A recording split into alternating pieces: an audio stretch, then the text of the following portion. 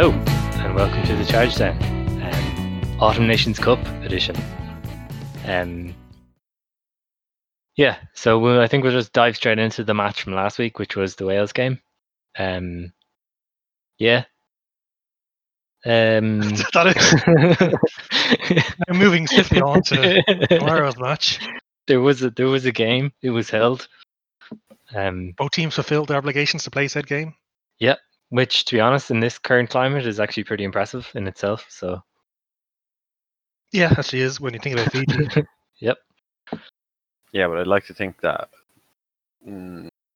more established rugby nations would have more, perhaps, airtight protocols with which not to get rampant disease spreading through your camp and infecting 29-year players. It was 29, right? Yeah. Yes, 29. And there's no pods going on there, I don't think. No. But then, again, like Fiji are all across the globe. True. In different clubs and such, so it is harder full stop for them. But I agree that with a shocking indictment of Fiji rugby, and we should boycott it post haste. Can't have that sort of shit bleeding into World Rugby, I'm afraid. Yes. I won't be buying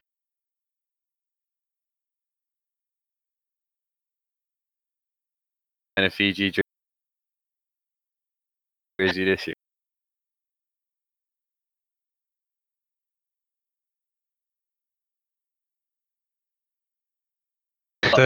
After the World Cup, Elveries did they sold all the day. A load of jerseys from all the weird countries. So you have a contrarian. He's a contrarian.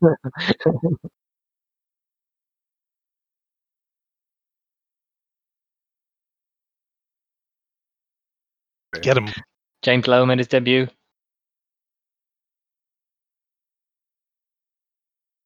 Yeah. Okay, let's just go with that.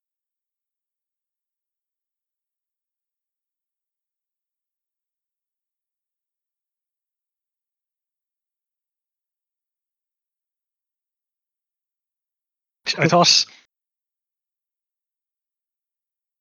performance against us, certainly. I mean, it was the biggest margin since 2006.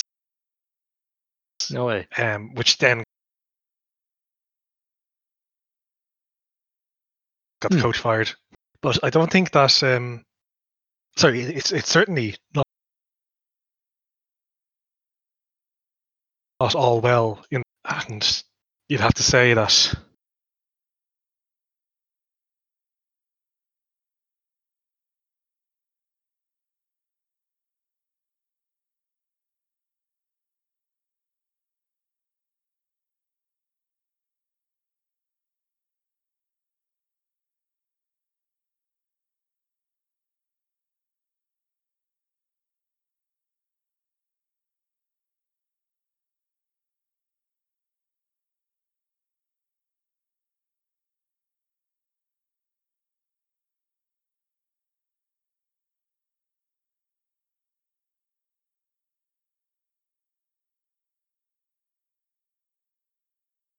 They're in a real. We beat them. Like that might sound a bit stupid, but like we had an okay Six Nations, I felt. And that's after our period of success, which was 2018 was the most recent event. And even 2019, like that was a bad year. We all thought it was a bad year in Six Nations, especially. And we still came like third overall, I think. But you need to give an assurance or some sort of like commitment to these people to allow them to stabilize. Like but they're not stabilizing. They're plummeting massively. Yeah, they're plummeting to find the level at which they can stabilize, from which they can build again. Like, yeah, but there's no guarantee they do. Someone has to be the worst at all times. True. Maybe it's Wales' time to be bad for a year, and then they won't be bad again. Hopefully, might not be for a year. Yeah, well, I look at the likes of like football where they just chop and change the manager after 2 bad results, like Irish international football at the minute. I think it's time that people accept, like in relation to Irish international football, that we're not good. You know what I mean? There has to be bad teams out there, and whether you follow them or not is up to you. Now, it's probably a bit different with Wales because it is their national sport, so I kind of get that element of pride. but you have to be bad. And it was like the Matt O'Connor era. You have to be bad sometimes. Take it with a grain of salt. The thing is, like, Matt O'Connor's, I think, a great example of it in that we played. It was in between our two successful eras of Leinster rugby, and it was terrible. Like, the fans hated it by the end of it, and he just had to go. And we put in Leo Cullen even if he wasn't ready. But we still won the league during one of his years. So, like, okay, alternate timeline time. You think if Matt O'Connor had stayed, he could have built equivalent to what Leo built? No. Matt O'Connor wasn't suited to Leinster. He wanted to bring in loads of foreign players. He just wasn't the right coach. So bringing in loads of foreign players into an Irish established setup is a bad thing? No, he wanted to sign 5 or 6 internationals. That's not how any of the Irish teams work. Only Ulster, to one degree, that happened when they brought in, like Wannenberg. They brought in Pienaar, Afoa. Like that was what you call it? That was unheralded, not unheralded. It wasn't unheralded. Yes, unprecedented. Thank you. The Leinster coach came out in public and started refuting what he was saying, which was very unusual as well. The Irish coach came out, which was just at the time saying, "Well, when I was coach during the Six Nation periods, I got this many points, and you got this many points, so it's not the system's fault." So, like, is the solution then just to chop and change? No, but like, it's not working for Wales. Just because you were successful doesn't mean you can't continue in some vein of form. Oh yeah, no, I understand that, but I also people have to be bad sometimes. You just can't escape that. No, the thing is, there's a difference of scale. Like, Wales over Gatland's period, like at the start of it, they basically finished in the bottom 3, or they won the Six Nations. And that was a start. That was for the first few Six Nations. And I think that was still true to about the end of the early noughties. And after that, he just turned them into a much more consistent machine. And obviously, they're 2 semi-finals in the World Cup and 3 Grand Slams, I think, under Gallant. At least 3, yeah. Well, if you contrast it to Manchester United under Ferguson and then the time thereafter, it could play out in a quite similar way, albeit over a less large amount of time. But I don't think I think that's what happened to pretty much Ireland. But I used to support Man United, and that's part of what turned me against supporting them was the chopping and changing. I didn't care if they were winning or losing, really. Well, obviously I would like them to win, but you know what I mean? It wasn't what made me salty. What made me salty was the idea that they believed that by just chopping and changing, they could somehow fix it. And they still haven't fixed it, so to speak. They're still a good team, like top 4, you know. Yeah, just because you're not winning every year. They dropped down from winning the Six Nations last year to 5th. Only beating Italy. And like, there's no guarantee they'll come back because they have no real like basis. Like, not like us where we have strong provinces and academies and all that. Okay.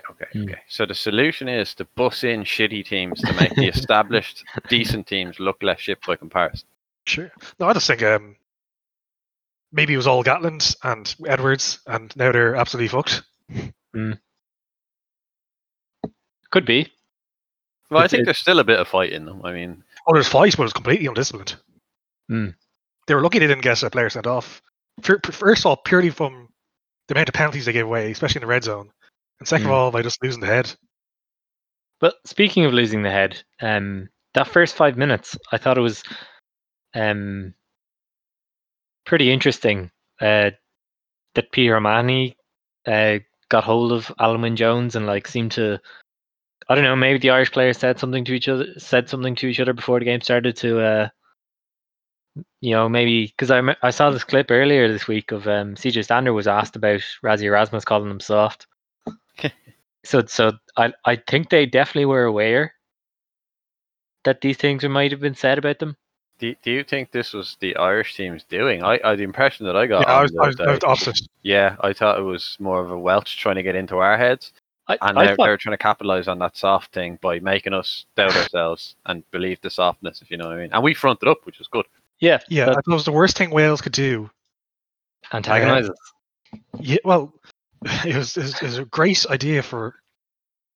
If I was Irish coach, I'd want to have it because someone like James Lowe, who was disliked by or hated by other players in the league, is now being defended by his Munster teammates straight off from the bat. Yeah.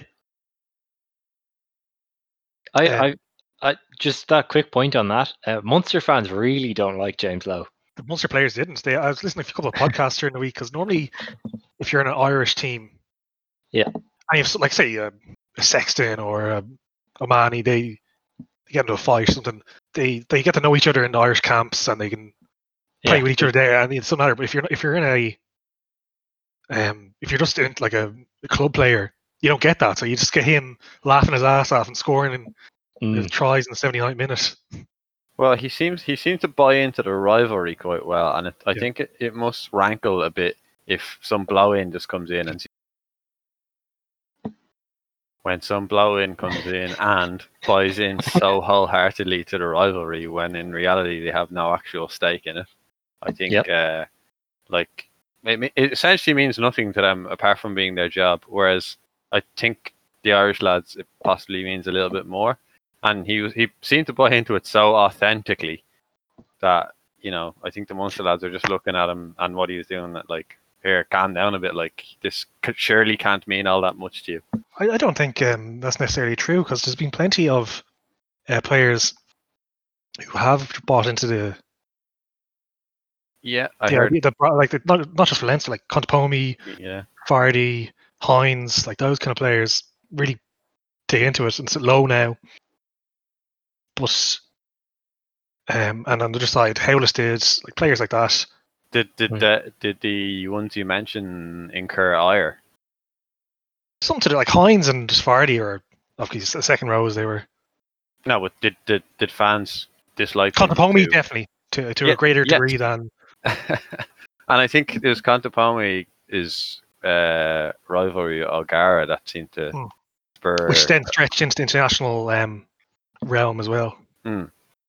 So, like, I'm just looking at like from my perspective of if some highfalutin South African or Kiwi came in to Munster and started essentially driving a level of success in Interpros, would I be annoyed? Would I dislike the person? It's not that. It's the reason you dislike him because he's playing against you and he's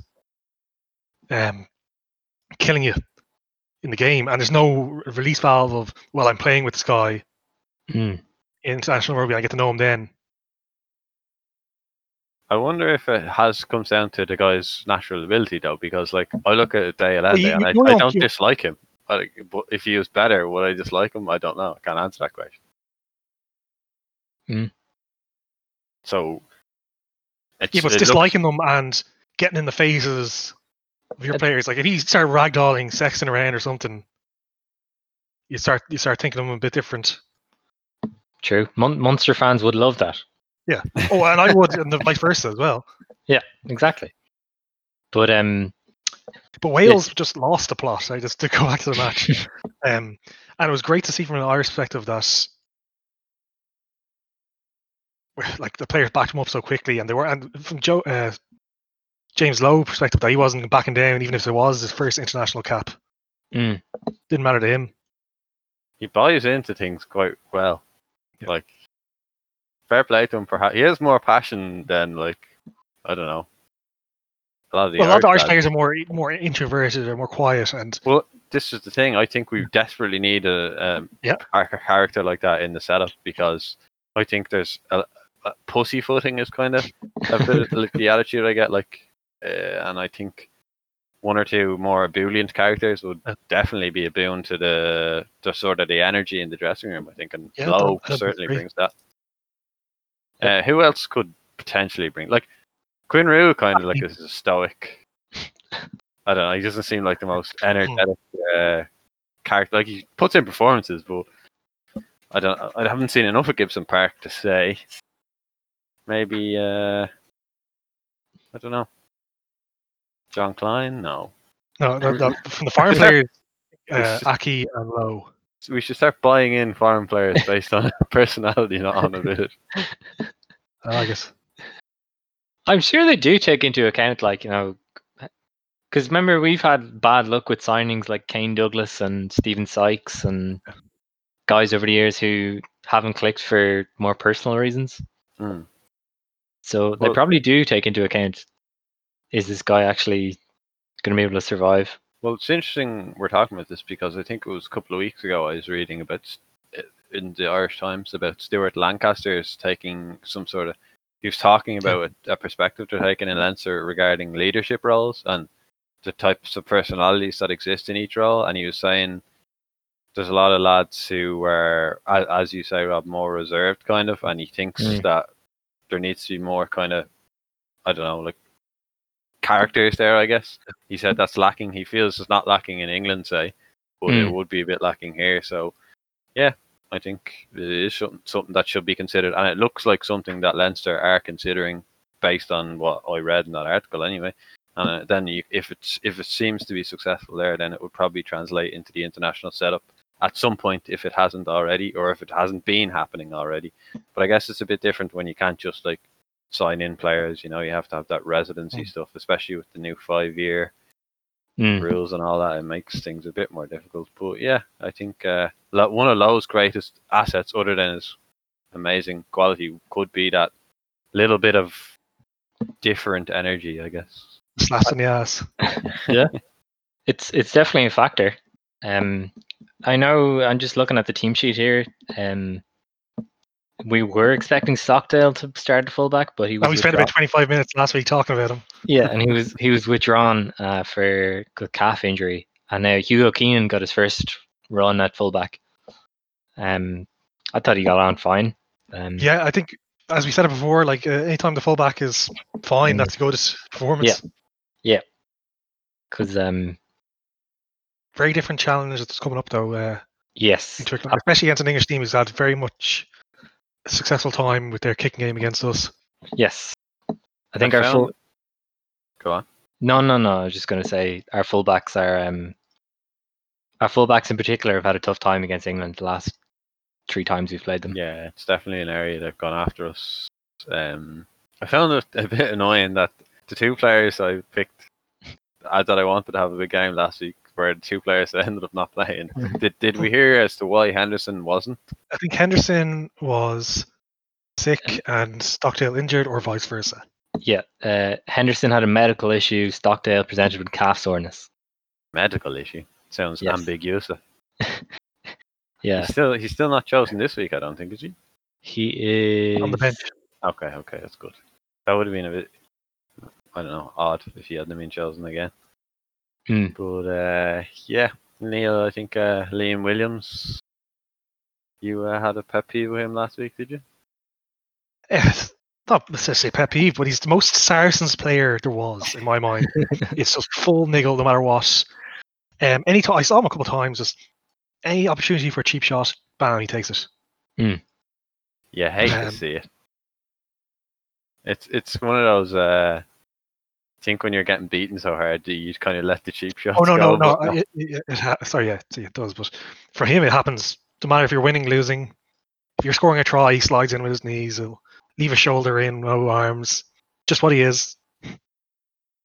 Absolute scumbag. Well, it's kind of like if it happens once, I'm like benefit of the doubt. But he has a long career of it. Yeah, like I distinctly remember once or twice in the RDS. He definitely got sent off once when we were there when he lost the head at someone. I think it was Carney or something. So I think like after half time it was apparent that something changed, be it from the Irish performance or from the Wales. What would you guys think about it? Was it more Wales coming into it or more us dropping? Wales came into it like that middle quarter, that third quarter. They were definitely. I think they knew that they were backs against the wall and it wasn't going to be in a great place if they didn't. Because as good as the final scoreline was, as we said, it was the biggest one in how many years. We should have put 40 or 50 past that team. Yeah, and rare you can say that about Wales. It was worrying lack of clinicality, if that's a word, clinicalness. There were scoring opportunities there, and a couple of times we were a bit unlucky with the ref, and yeah, I agree. That's what happens. Like sometimes you get the rub, sometimes you don't. I would have loved to have been a fly on the wall in the Welsh dressing room at half time, though, just to see what did go down to kind of get them back. Yeah, part of that was Sexton was out, and Billy Burns was only on the field a short time before he got injured. Billy Burns impressed me with his passing. I quite liked it. He doesn't seem afraid to throw a mad pass.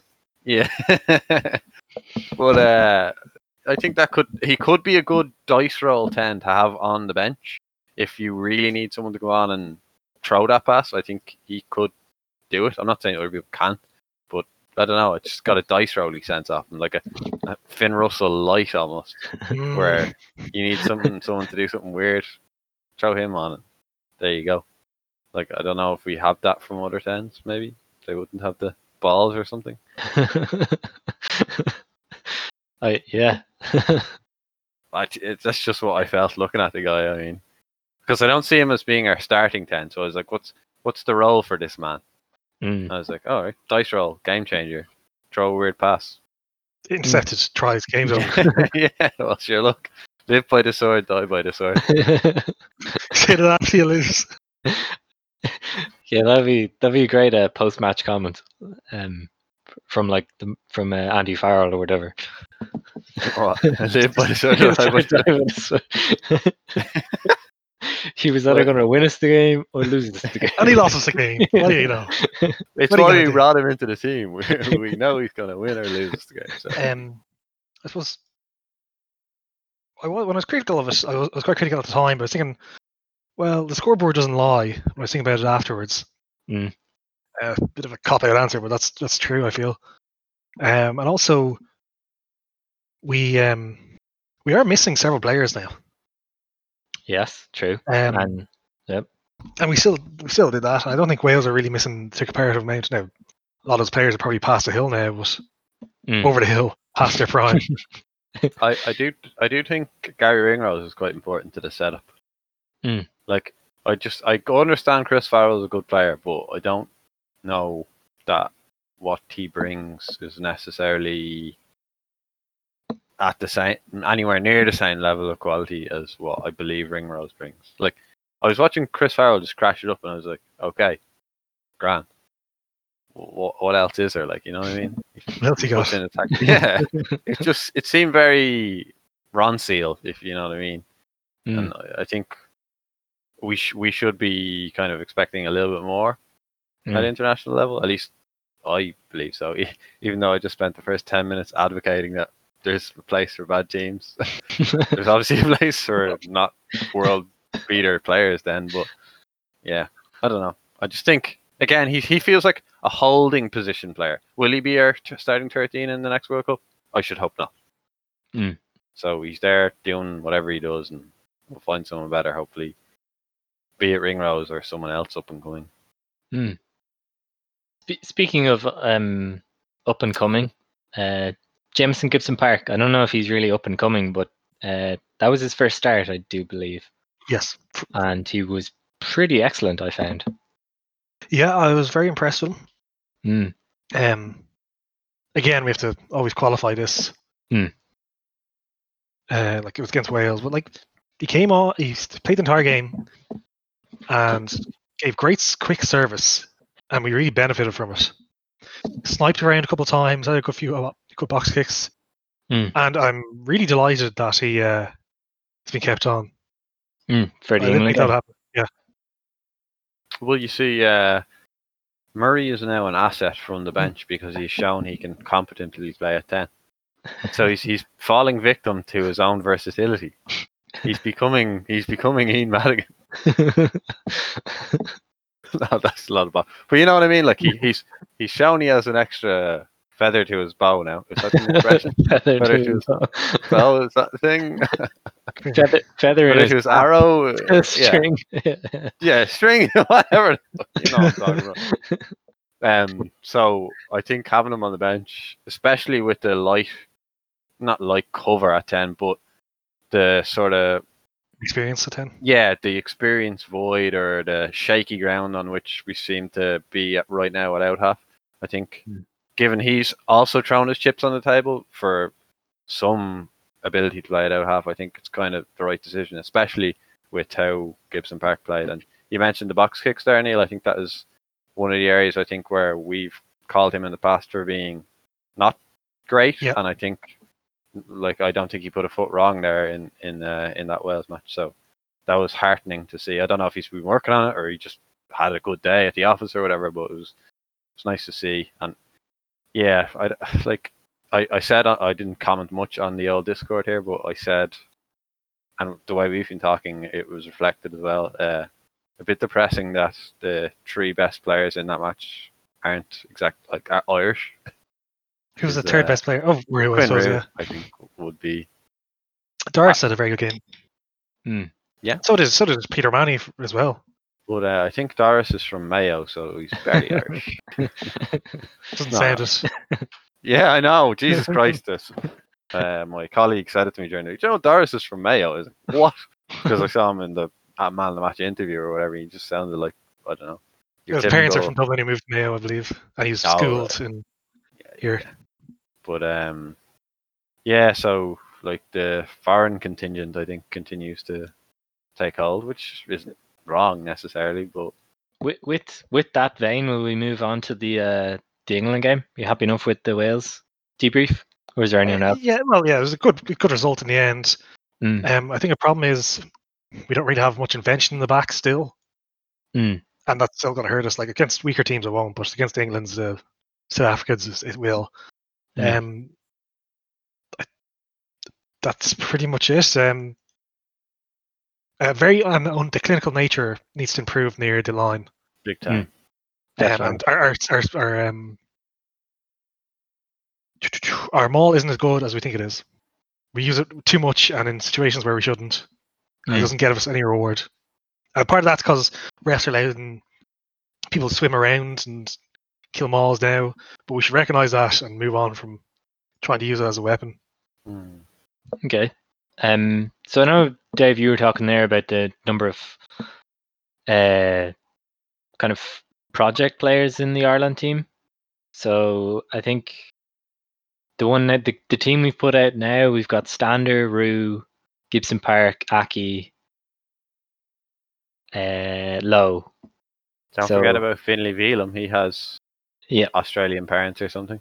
A grandmother in Ireland. Herring is South African, apparently. That's the first I've heard of that. I had no idea.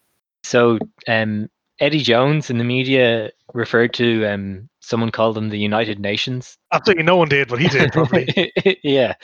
So he's kind of highlighting it and trying to throw fuel onto that fire. And I think he's a genius when it comes to this kind of shit. I got to be honest. It backfires or it always works. He also says Porter's scrummaging technique may need some referee intervention. Well, according to the rugby geniuses of Reddit, Porter does bind on the arm and not on the jersey, which apparently by the letter of the law is illegal. Now, I didn't notice that. His binding looked fine to me, but I'm not exactly the scrum master. But if Eddie Jones pinpointed that exact thing, called that out, it's not going to be hard for the refs to see that if that is what he's doing. And it strikes me as if he is doing that, it's not something that can be fixed within a week. He can probably stop doing it within a week, but if he's reliant on that, Eddie Jones saw the Welsh scrum getting marched backwards and says, "Okay, let's nip that in the bud." It doesn't matter if they can or can't solve it themselves, or if they're worried about it. They just want to put pressure on the refs. So any Ireland benefit in the scrum, it must be illegal. Therefore, bring it back. Okay, but do you think if he pinpointed that exact thing, so he was talking to his scrum coach or whoever that is, and they told him exactly what the issue was, and he said, "This is the issue." Do you then, if you're Porter and Ireland scrum coach, do you then change that within the week, risking Porter then being a weaker scrummager, or do you just continue on doing it, hoping that the ref won't call you out on it? Yeah, they'll be discussing this with the referees in the week coming up to it. Both teams will be. So the referee will be saying, "I'll be looking for this. I won't be looking for this." Did it do that? Yeah. It is pure psychological warfare though, because even the way we're thinking about it is in like, do you change it? Do you not change it? You know, it's kind of a distraction from your preparation, which is like I think. No, it's instead of it's turning a strength of ours into a weakness. That's what he's hoping to do. Yeah. That's why he's head coach. But like it's just so if Ireland gets any sort of a penalty in the scrum, the English captain will be straight up to him saying, "Oh, we talked about this in XYZ. There's binding on us," and he said, "Okay, I'll look at it," or something like that.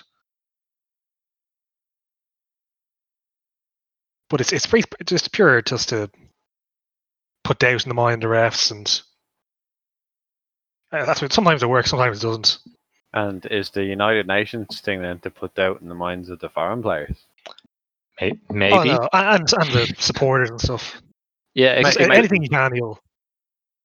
Is he an agent of Discord? Yes. Possibly. A master of chaos. I think he loves all that shit though. He seems to really revel in it. Yeah. He suits England down to the ground in that regard, in my mind. He's like the pantomime villain, kind of, with his little cheeky smirk. I can imagine him saying it, like he's just be there giggling to himself, smirking, rubbing his head.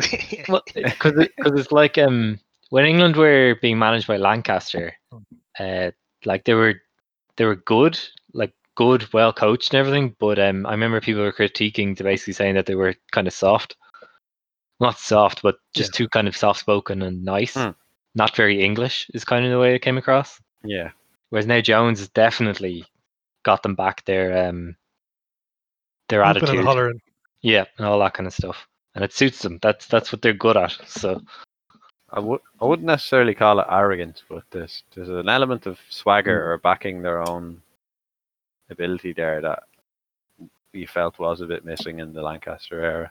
Yep. And I wonder if he's more suited to Ireland then, because we never really had that swagger. Leinster, sorry, I should say.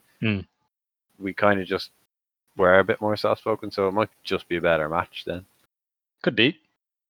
So we think the scrum will be a big area of contention. Perhaps considering how much the Saracens did against us, and they've got probably 3 members of the Type 5 that Mako, 3 members of Type 5 that dismantle our scrum. Man, I hope the ref isn't the French. Please, God, don't let him be French. Probably is by probability. No, Neil. I think it was. It wasn't Poit. It wasn't Garces. It was the other guy for the Saracens match, I think. Gozaire. No, the other guy. Well, it's Gozaire anyway for this match. So. Oh God, I don't like that. I don't know. I guess it is what it is, really. I'm just picturing that first scrum, and there's a little bit of a wobble from us, and that's it. The game's pretty much over, and he gives the penalty. Because Rob just turns it off. All right. Because that's what could happen if the ref decides that one scrum is better than the other, and just ends the game effectively. Like, we definitely harken back to it before, but what worries me is the pre-World Cup match against England, because always when you're playing like a dominant team that thrives on sort of momentum and that arrogant mindset, always the mantra is you need to get a good dominant start over them. Yeah. Lay down your marker early and show them that you're there to play. An advantage to us is that it's behind closed doors, essentially. Yeah. So the crowd won't get on our backs and it won't be supporting them. So it's more of an even playing field. But we got that dominant start in that pre-World Cup match. 5 minutes or so, yeah. Yeah, no, but we started strong. And that's what they always need. They kicked the ball and we can deal with that. Yeah, but it was such a like flip-flop. Such a dramatic flip-flop. It like usually if you have a good dominant start and then the other team starts coming back into it. It's more of a gradual eking, and then over time it turns into a competition. There, it was like someone just flipped the switch, and we ceased to be competition, if you know what I mean. And I'd be worried about something similar happening again. Like, I'd particularly be worried for Earls. I don't know what the idea of bringing him in is. Well, Conway wasn't playing well. I'm not sure. He's not playing well, I agree, but I think he's playing sort of stable, if you know what I mean. Like, I just don't think he's not offering anything at the moment. He's good kick chase, but that's it. So is Earls just okay, you're an established person, go in there. Earls is a good player, and he's. I'm not saying he isn't, but look at the context of how he's been put in here. Has he played for Munster last week? No. Nope. When's the last time he played? He played against us in one of the matches, at least. That's against Leinster at this point. I genuinely can't remember the last time he played, and he's going in. Now he has the experience, so yeah, and we know he's a good player, so yeah, he has those two things going for him. But just in terms of, this is his first match back in how long, and think of the, like, England will be looking at that, I think, and thinking like, this guy's cold. Sure, he might have the experience. I don't think he's that cold now. Well, I'm gonna look up when's the last time he played, because I think he's coming in cold. I don't think he played last week. I don't think he's played this season. In fact, I'd stake a lot of money on that. I do not believe he's played this season. Dave could be right. Possibly, but he played in the end of last season. Yeah, the return of rugby, but that's a long time ago at this point now. So, like, I can't think of anyone else who would have there instead of him, but I'm just Conway maybe. Like, it just seems like a bit of an odd one. I don't know what he expects, not what Earls expect. I'm sure Earls will go out there and do his absolute best, as I'm sure they all will. But I'm not sure what the coaching thought pattern was of doing this. If you know what I mean. No, I don't, to be honest. Like, he's an experienced player. They think he's better than Conway, or else they're rotating, or else whatever. And they want him back in the team. Like, that's pretty much it in my mind. Okay, perhaps I'm focusing too much on the next World Cup, but the difference between him and Conway isn't much for the World Cup. Because if Conway's losing his pace now and losing his attacking power now, it's not going to get better by the time the World Cup rolls around. Yeah. Okay. How about this for a scenario? Okay. Here we go now.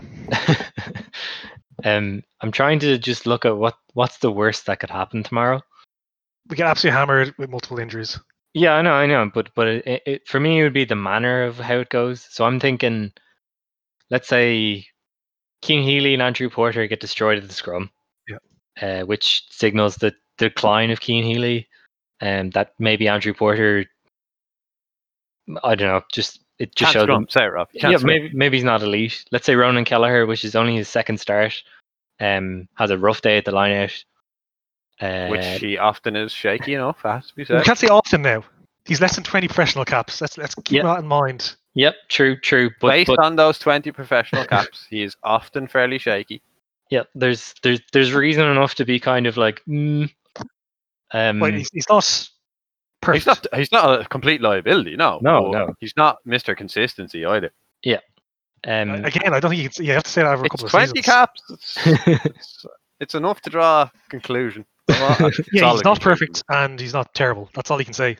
Yeah, I know, but I'm just saying, like, let's just say worst case scenario tomorrow, he goes out there and the thing is, the more the worst case scenarios happen, the less impactful each individual one is.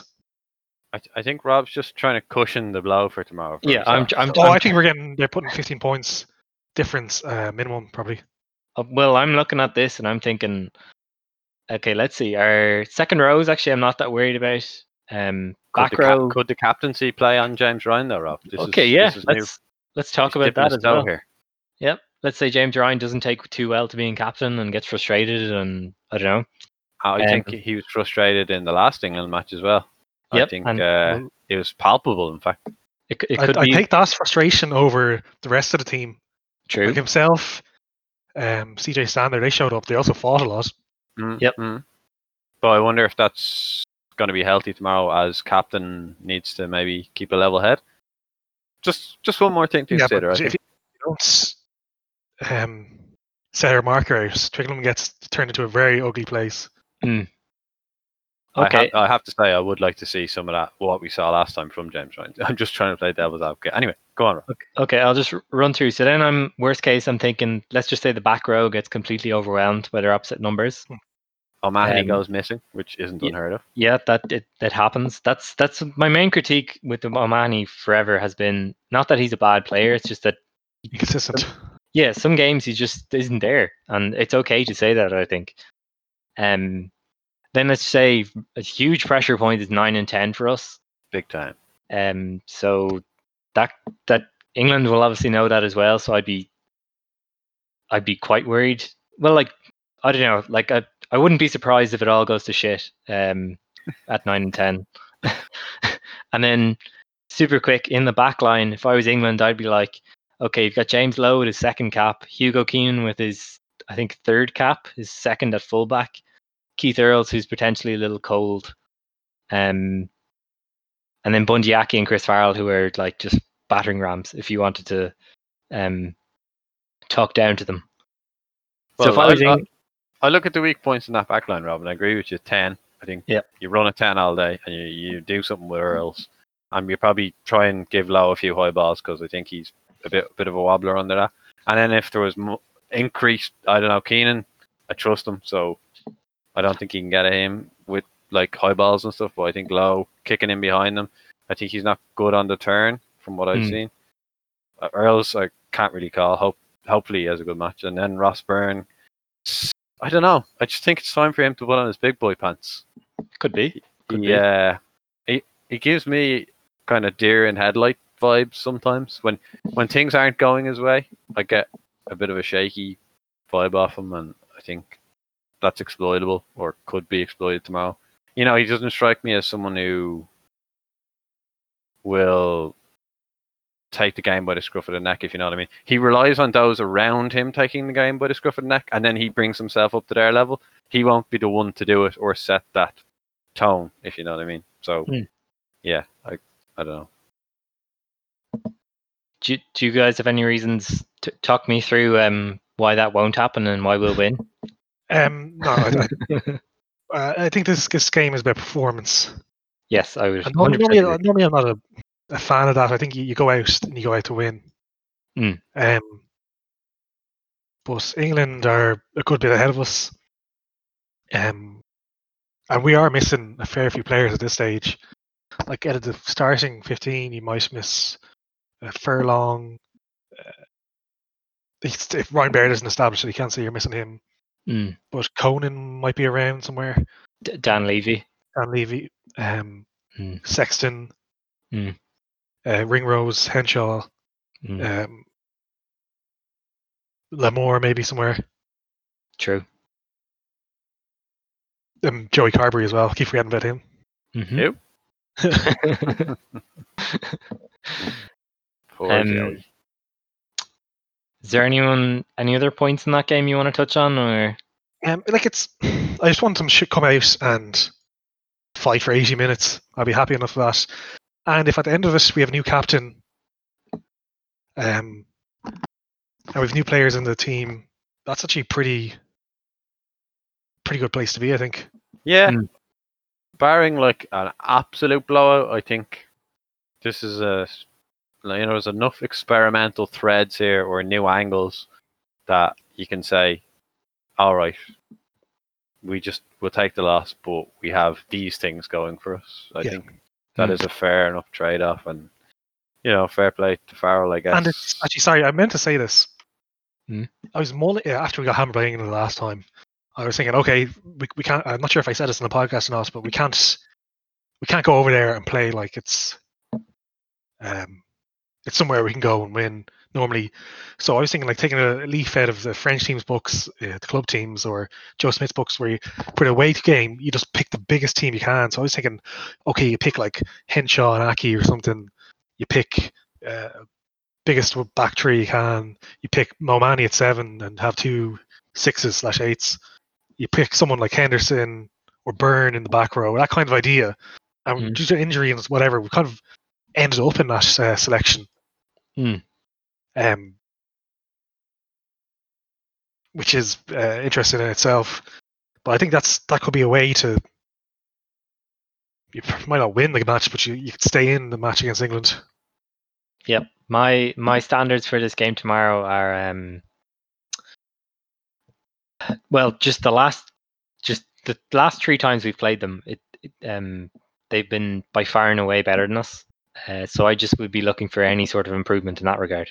So not expecting a win by any stretch. But like you guys are saying, I just want to see a bit of a fight for like 80 minutes. Yeah.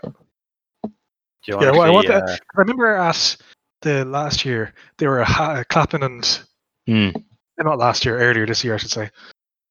They're clapping each other on the back and laughing at like 60 minutes when the game should be still in the balance and everything. Yeah, and they were right to, because they were hammering us, and there was no fight. There's no danger of us losing that game, us winning that game.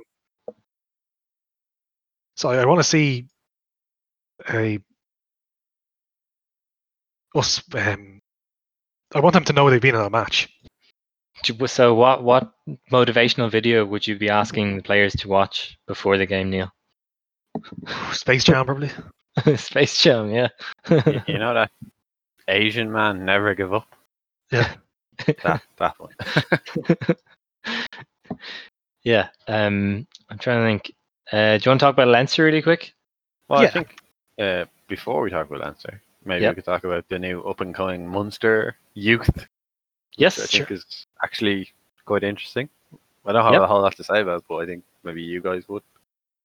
They seem to be doing what they should have been doing, I think, like for the last few years in this season, which is really good to see and heartening. And I feel like they're building something that could make the Interbros a competition again.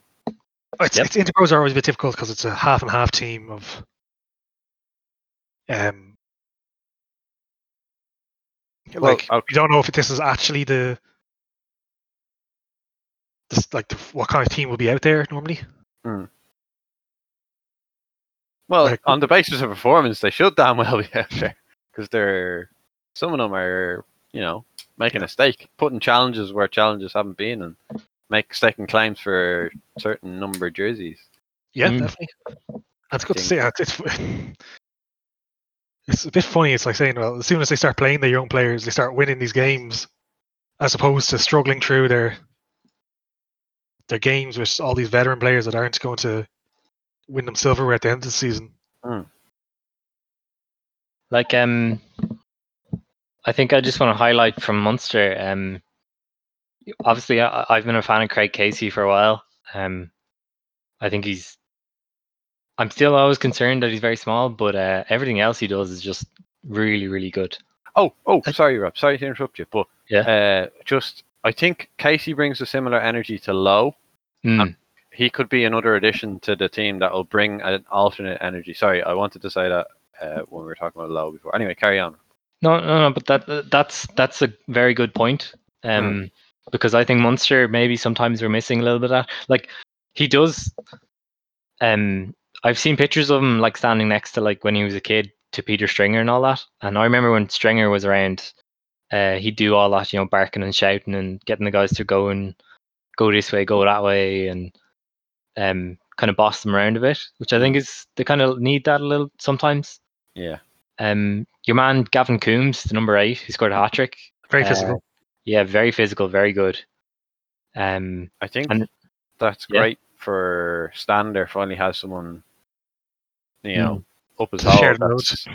Well, no, not to. I feel like that's direct competition for Stander now, and I think that's good for everyone. You know what I mean? He's kind of been the established guy, and he still should be the established guy. But it's just someone saying, "Look, I bring something different, but at a similarly high level," and I feel like that's definitely been missing at number 8 in Munster. It could just be because Stander is that good that he has had a stranglehold on it, but it's we also have to think that in the same vein as Leinster and Ulster performances, they're against terrible teams. True. This is the problem with Pro 14, which seems to be particularly bad this year in that the Irish teams aren't really getting a lot of value out of it. They can only play what's in front of them there. That's true. But what's in front of them is god awful. Yeah. just trying to think what else. Oh yeah, your man Ben Healy also. I really think he should be their starting 10. Like as opposed to JJ. Yeah, because I'm kind of like, we know who JJ is. He's had an extended period where he's been the starter, and I don't know, you kind of know what you're going to get from him. Whereas Ben Healy, at least the upside is there, where it's like, we know at least he can nail his kicks, and that'll keep them in most games anyway. So, but you see, they don't want Ben Healy getting too good, because that means that when Carberry's fit again, they won't be able to play Carberry. So they're like, all right, we're going to keep this guy back so that when Carberry's fit again, we can throw him in there. You say when? Just another 2 weeks, Neil. Just another 2 weeks. That's yeah, that whole Carberry situation is quite it's one to watch. Fun to watch it. So Munster are reaping the rewards of playing their young players. Like, yes, and this is great from an Irish perspective as well, because it puts more pressure on and means a better team in the league to play against and all that. Yep, it's good. It's actually, I enjoyed watching them, and it's been a long enough time since I got a bit of joy watching Munster. Yep. So yeah, it's just more good rugby to watch, I think. And yep. More of it. I want to see more of it. Yep. Fair play to Van Graham. I don't know if he was like, okay, we got nothing. Let's just throw the dice here, or if it was just circumstance, or. Well, it's the team he has. Like, there's only a few more ways he can pick a team, I think, at the moment. Yeah. But I hope it plays out and like nets results, or has so far. Success anyway. Yeah, and I hope it continues to. It's cool. Yep.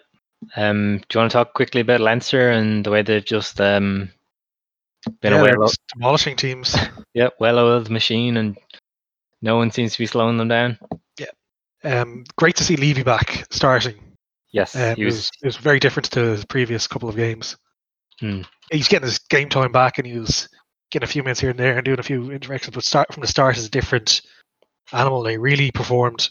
It was great to see. Toss O'Brien, Jimmy O'Brien, had a great game as well. Probably should have been man of the match, but you're not going to not give Levy man of the match when he comes back in his first start and he plays like that. True. Rob, I thought you said something interesting that I think you paralleled this season potentially being quite like last season, which I think is a totally legitimate worry. Yeah, that we demolished. Yeah, we demolished everyone in front of us in the Pro 14. Maybe Munster and Ulster, Connacht, maybe they front up a little bit, but we go into Europe or we go into a knockout game, and I can see it now. Quarterfinals of Europe. Some team puts it up to us, and we just take the whole match to adjust. Like it seems scarily possible. They did mention that themselves, the Leinster team, after Elio O'Connell was talking after the last match, saying, "Yeah, it's a worry that we're not getting tested, but blah blah blah. This is this." I think we could be extrapolating too much from the way it went last game. Yeah. Like that was a perfect storm for us, essentially. Maybe that's just what it is. Maybe we aren't getting tested enough. But is it possible to set up friendlies against like nations? No. Sorry, theoretically yes, but we can't. Why? Would it not be a hilarious slap in the face to everyone else? It's first of all, we can't afford it because you have to. I will bankroll this myself with my burgeoning finances. So. Second of all, they can only play it in certain times. Thirdly, every game you play against them is another game you have to fulfill against your contract obligations. So when are you going to play those? True. But second of all, the teams you get aren't going to be much better than New Zealand. Like a challenge, don't they? Yeah, but when do we get to play New Zealand? Just make it happen. Over to you. I don't care about the logistics, Neil. Just make it happen. No, you're right. But I think it would be cool to see. I'd like to see Leinster put on. But I don't think Leinster B playing a New Zealand C team once every 10 years is going to do much for us. True. One other thing, couple other things from that Leinster Edinburgh game. Frawley at 12 is really. He's starting to click with Harry. Yeah. I'm loving it. I think it could be a very useful little option that we have that maybe could be deployed in the future in the first team. And one thing I was thinking about actually was the way everyone is playing in that team. And then I'm thinking, but then you've got all these guys who are away with the international team, and I'm like, like Keane Kelleher scored a hat trick, and I'm not sure where on the depth chart he is. Like low down in my opinion, but yeah, but it's like, how often does a guy like score a hat trick, or Dave Carney scored 2 tries, and it's like, yeah, they're probably not first teamers, which is kind of crazy. Well, Keane Keller isn't part of an amazing team. True. Hammering his opposition, so that's a bit different. I think Dave Carney could be on this. He's definitely on the starting team now with Keenan at fullback and Larimer out. Yeah. He got injured at the wrong time during the warm-ups. He probably would have been the Irish team. True. I think I was just kind of making the more general point of just, how do you fit these together? Yeah, that's the problem. Like, Scott Penny has been very impressive, and I just don't know where to put him. Oh well, like Scott Penny's a bit different. Like, his career is at its very infancy, so you can say, okay, he gets the you get your games here, and he's probably delighted to playing. He's starting 7. He's getting, maybe he might get 10 starts this year. So yep, so he'd be happy where he is along his career path. Someone like Ruddock would be different. As in, he'd want to be playing international, but like you can only do what you can only deal with the hands you've dealt with. You can only play the cards you've dealt with. Well, he's young enough that he won't be sent to Connacht or Ulster, I think, because he's still a prospect. Unfortunately, not everyone's lucky enough to meet that criteria. So I expect busloads of Leinster back rows to be going to Connacht and Ulster. The thing is, like, at the moment, someone like Josh Murphy is getting loads of game time. Someone like Penny's getting game time. And that's still with Levy and Ruddock still playing for the team. You have 3, so you have Van der Fleer and Connors getting international minutes. Yep. On top of Doris starting. Conan's injured. Deegan's injured. So that's how these things pan out. Like, it's never a case like, I'm getting no game time. It's I might not get the big game or something like that. Or you might get the bus ticket to Galway. The thing is, if you're staying at Leinster, you're going to get enough game time, so you can say, okay, I can push into first team maybe next year or whatever. See, I feel like this is kind of maybe a bit damaging to the Irish talent pool, because if you had a guy like Scott Penny, say, starting week in, week out in another province in every match as the starting 7, he might like flourish into Ireland starting 7. The thing is, if he's at Munster the last few years, he wouldn't be playing yet. He's at Ulster, probably wouldn't be developed, and Connacht wouldn't have had him. But okay. There's like, it's not like he's 24 and has like 10 starts. He's like 21, and he's getting loads of game time, and he has since he's a teenager. So